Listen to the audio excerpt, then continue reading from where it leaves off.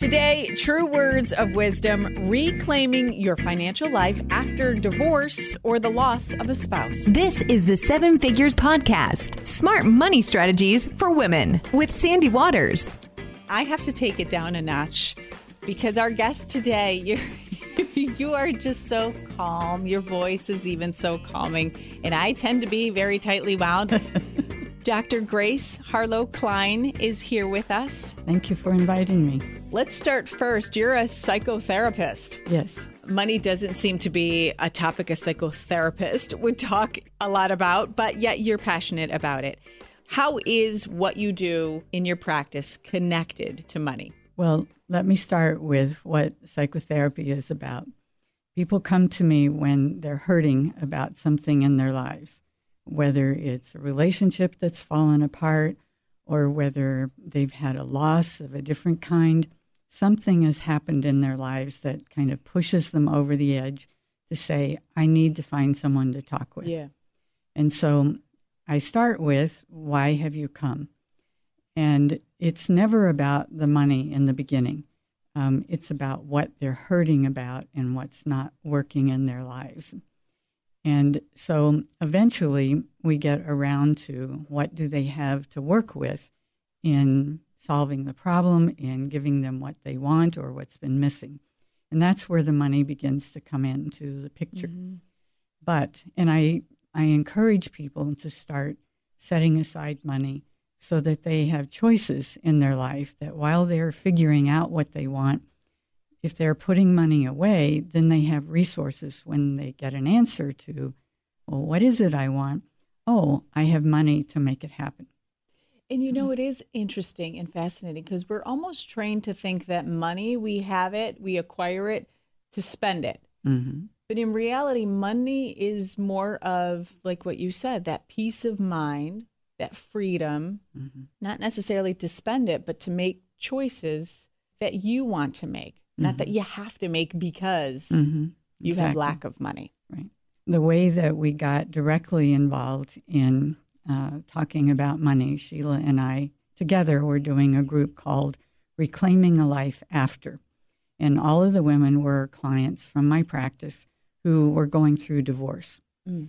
And relationships always involve money. Mm-hmm. And then when the relationship falls apart, the money falls apart. And often the women end up in very difficult situations financially. And they also are in the situation where they're hurting a lot about the loss of the relationship, and they're suddenly responsible for their own finances. And so as we worked with the workshop, it's been going on for a year now, and we're just coming to the end of it. We brought in a financial person that Sheila knew to talk with the women in the group about their finances. And some of them have consulted her individually after that. But it became a focus for reclaiming a life, creating a new chapter of your life. Yeah. What do you have to work with? And if you're not managing your money well and you don't understand how to do that or what the relationship is, then you need some help in thinking that through. So that's how we got at this point to bringing the financial piece so directly into the workshop that we're doing. That you do. And when you refer to Sheila, you're speaking about Sheila Kennedy, who Yes. has been a guest several times on our Yes. show. She is a publicist, so she's your publicist because Yes. you have several books out. Yes. Yes. And we love her. We love Sheila Kennedy. Yes. So Dr. Grace Harlow Klein, the Center for Human Encouragement is your practice. And you started this practice with your husband? Yes. Okay. My husband had been a psychotherapist for many years before I met him in 1982, and we were married in 1983. And I had a career in the university in nursing at that point, but eventually that ended, and I began to develop my practice. I had had a few clients before that, but then I began to do this full-time and with him. And then when his health began to fail, I began to take over the practice, and I've done it alone now for the last 8 years. In your marriage, Were you very active with the finances, or was that a role he pretty much assumed to, take charge of? Well, it's a little bit funny, but we had never put our money together. And I had a funny experience very early in my relationship with him, realizing that he was a little bit crazy about money. And I remember saying, so I'm never going to give him any control over my money. Crazy meaning crazy spending or crazy? The other way, not spending. Oh, the other way. Oh, so he's like me. Okay. He's a saver. Okay. Well, he saw a beautiful chamois shirt in a window in Toronto when we were there together. And he liked it, and we went in and he bought it for me. And then he went crazy afterwards. It was like, oh, wait a minute. Okay, we're going to keep my money. Okay, I understand. So we negotiated all of the years, almost 30 years that we were together. We negotiated how to pay for things, and we did a lot of renovating on his house. I moved to Rochester to live with him and commuted to my work. But he had this old house.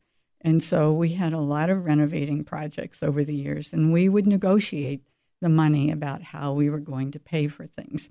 So I was really involved in negotiating, but I had never even looked at his finances. And then one day I realized I needed to go to New York and talk to his financial advisor. And the thing that he said to me that made a difference was, how much can you earn? And I mentally made a note of how much I would try to earn in my practice. And that's what got me started on dealing with the financial base of our money, his money, my money, and my practice, so that I can stay in my home. So what advice would you give to couples out there that, I think that's the big, not debate in a relationship, but discussion in a relationship, how to divide the money? If you had to rewind the clock, would you do it the same way, or what would you change? What I would change is that we would talk about it, and we would lay out what each of us had, and have the discussion more directly, because I think that's what we missed in doing this. Yeah. But it was very fair the way that it worked out. And so I don't regret that. I don't have any resentment or leftover feelings. In fact, he was very afraid that I would take his house if the relationship didn't work out. And so I was faced, right at the time we were getting married, I was faced with, okay, you can either call off the wedding until you get this resolved, or you can trust that you'll work it out. I chose the latter. The invitations were already out. People were coming from all over the country. So I said, okay, I'm going to go ahead and we'll work it out. And I can tell exactly when I tackled it with him, because I think we had been on vacation for 2 weeks, and then we were home for 2 weeks in August. And I said, Armin, I need you to put my name on the deed to the house.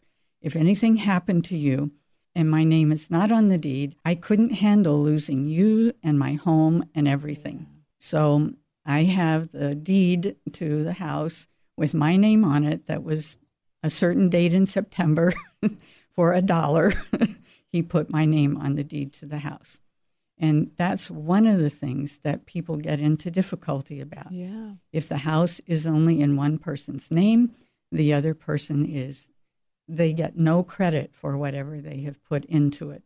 And I've seen it both ways, with the woman not being on the deed, or the current client, his name was not on the deed to the house. Then when the relationship falls apart, that person has nothing to rely on as far as what they've invested in it. That was not true. I took care of it with Armin. He took care of me in it. And so that was how we negotiated things. Yeah. I have a need, you have a need. Okay, you want to do this, I want to do that. We'll figure out how we're going to pay for it. But don't beat around the bush. It's all about communication. It is. Be direct, like you said. Very direct, and knowing how you feel and addressing the issues that are in front of you. So the communication is really an important part of that, and knowing your own feelings and being able to speak up for yourself. Because you deal with a lot of relationships, couples therapy. Mm-hmm. Out of all the couples throughout all the years that you've been doing this, does it really boil down to the issues that bring them into your office? Is it money? I remember when my first husband and I started going to couples therapy and some of the issues that we were in conflict about. I remember the therapist saying that money is about control. And that was why the money was an issue, that there were other things that we were unhappy about, but it would get brought up as financial issues.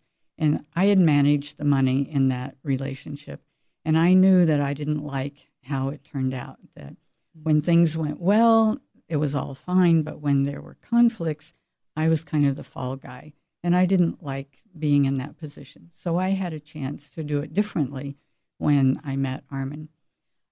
I think that what people are really unhappy about is that they're not connecting in the relationship. And for some of them, they had it and lost it. For some of them, the hormones that get it all going in the beginning, it never moved forward to a real emotional connection, real depth in knowing each other and wanting to know each other. And, that it surprises me when people really aren't that interested in each other's lives. Well, how did you get here? What's important to you? They don't have a depth of connection that really holds them together. And then people change. Yeah. And that's what makes it fall apart, is that it's something that wasn't ever really there in the beginning. What advice do you give to women who are entering in a new relationship then? And then what advice would you give women who are exiting a relationship as far as taking ownership of your finances? The easiest way to end a relationship is to use a kind of collaborative process. And there are people that do collaborative law, and there are people that do a negotiating process. Mm-hmm. And that gives both people an opportunity to speak up for what they want and need. And the laws are pretty clear about who's entitled to what. And it doesn't matter whether it's what you need or not, it's what the law says that you are entitled to, unless someone is willing to be reasonable in taking care of each other in the dissolution of the marriage. What I would say is the minute that you know that you are going to be alone, you have to take responsibility for figuring out, how do I navigate becoming financially independent? Some women have never worked outside the home, and suddenly they are going to be responsible for themselves. And that is a huge challenge. Personally, drawing on what skills they have, what experiences, that's a huge challenge to overcome. But you need to face it directly, and the finances are an important driver of that process. What am I going to need? How can I earn that amount of money? That's a starting point. And then how can I increase the amount of money that I can earn? Because we can all learn and earn more if we use the talents and the knowledge that we have. So that really engaging in, I'm responsible for what happens to me now. That's the first step for moving through this process. There are a lot of other steps about healing the pain and the loss and the recriminations and the regrets. There's a lot of emotional work that goes into that. But financially, it's taking charge of, this is up to me now. Yeah, and that's how you get the financial independence. Right. I just think of the woman, the mom who pushes the pause button on her professional life to raise kids. Yes. They kind of give up financial authority because either they're just way too busy juggling the family's demands, or they kind of feel a bit guilty that they're not physically contributing financially. Exactly. Do you see that a lot? You ask me, what would I say to women in that situation? I would say, start the conversation that you want to be compensated directly for the work that you do at home and for the care of your children, and that you want a certain amount that is fair in terms of what your husband is earning, that it's a partnership, but you want something that's fair, that you can invest in your own name. And you start to have something to rely on if the relationship comes to an end. You are not caught without only the goodwill of your partner, you're no longer in love with each other, you no longer care that much about each other, and everyone kind of goes to their own corner to duke it out. Well, that's not a good place to negotiate from. So what I would say is have the discussion early. Have it before you have children. Who's going to stay home and take care of the children? And how is that person going to be compensated for the work, which is very hard work, very complicated work? How is that person going to be compensated so that she can start to build her own resources? And if the husband is going to be the stay-at-home dad, how will he be compensated for that? So that they make the decision on the roles, but they also follow it with the financial implications. We can't undo the culture of the past, but we can start now to tackle however it is that we are affected by that. We can do it differently going forward. And it feels like we are, right? Mm-hmm. It Yes. feels like we're talking about it more. Yes. Women are becoming more engaged. Yes. Instead of delegating that part. Right. It's also the reality that very few couples can raise children without both of them working. Wow, that's true. Yeah. So women have been forced into the work market, but often they use their money to buy the groceries, to buy the things for the children, and they still have nothing left over to invest in their own taking care of themselves financially. So it's being really aware about how you're doing this and stopping and saying, wait a minute, I need to take care of myself, and I need to have something set aside for me so that I can go back to school, so that I can do retraining, so that I can start a new business for myself. I need to have resources available. I see one of the women in our group who was able to negotiate that in a very negative situation where she left the relationship, but she had invested enough that she is able now to build her own financial base going forward. So that's what it takes. It's an individual for each person, but starting wherever you are, attend to it and start to work to take care of yourself financially. Your workshops, the workshops that you host about people reclaiming a life after a loss or divorce, are they still going on? How do we take part in these? Well, anyone who's interested in it could email me or send me a message. The one that we have that Sheila Kennedy and I started, it's been running for a year. We did a day and a half of a workshop to start, and then I think we agreed on a 1-month follow-up. And then we've consulted the women if they wanted to keep going. And so we're down to 4 who really want to keep going, but it's not a viable group at this point. So we are going to celebrate the ending of this, and I'm going to start a new group that's a little bit different, but it's on creating a life. And that's where these women are now. They're not at the divorce part anymore. They're on how to grow as a person, how to create the life that I want. So they've come a long way in a year, and it's very exciting to see that. Can new members come in and be part of this new workshop? Yes, and it is with new people. Okay, Yes. so we'll put the link to your email Yes, in the show notes. yes. Is there anything else that you want to leave us with? I want to say, and one of the questions Sheila asked me was, how did you learn all of this? Well, I learned it from my own life experience, but I did not grow up in a family that knew anything about investing. I grew up in a working family. I was the first one to go to college in my family. And one of my friends who was a stockbroker said that I was a consummate consumer. And so I earned money and I spent money. And Like a lot of us, sure. yes, but I also increased how much money I earned, and I learned to really negotiate for what I wanted to be paid. As I took more important leadership positions and things, I was in a position to negotiate how much I was going to be paid. And so I began to really respect myself and my efforts. and I made a lot of money. And so I had a significant amount put away in my own retirement, but I still didn't know about how to invest money.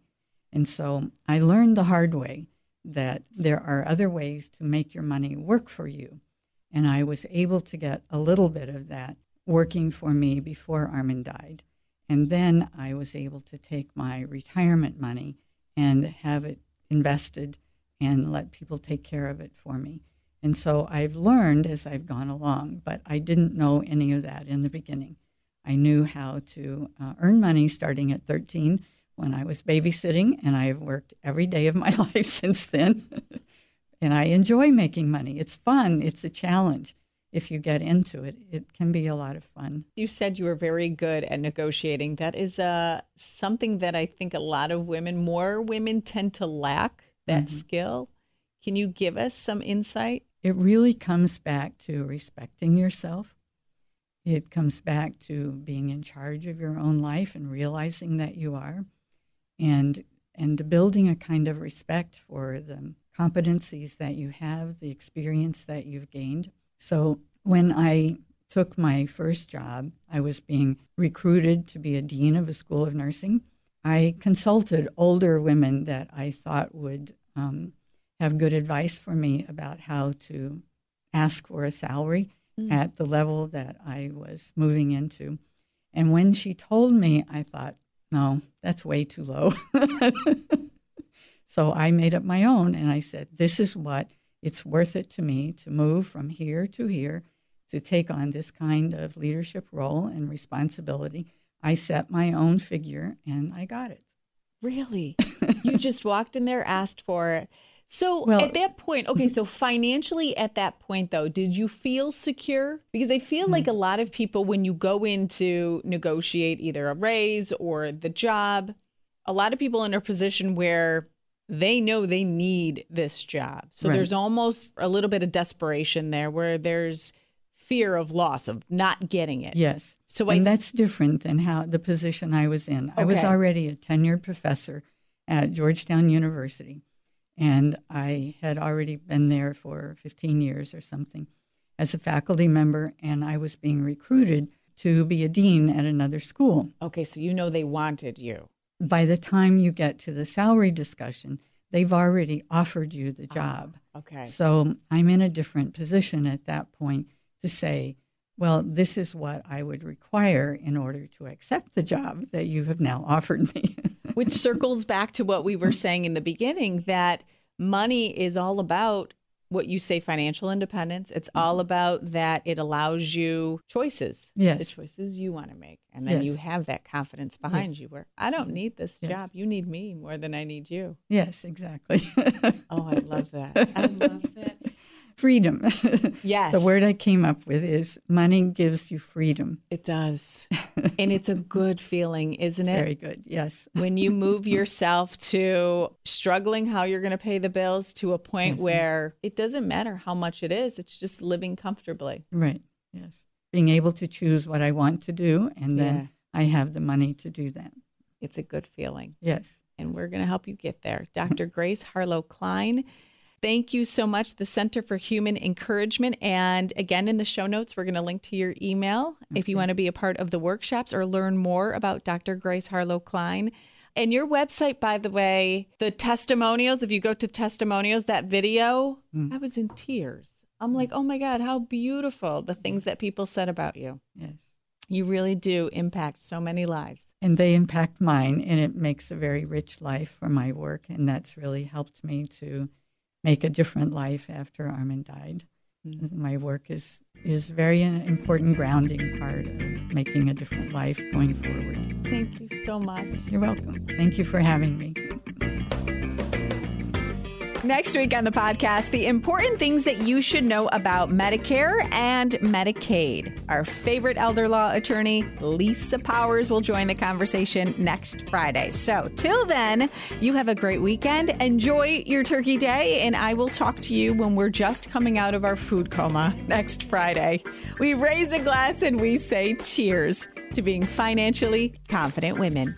If you have a personal finance question or feedback about the show, we'd love to hear from you. You can reach out to Sandy at sandy@rochesterbuzz.com.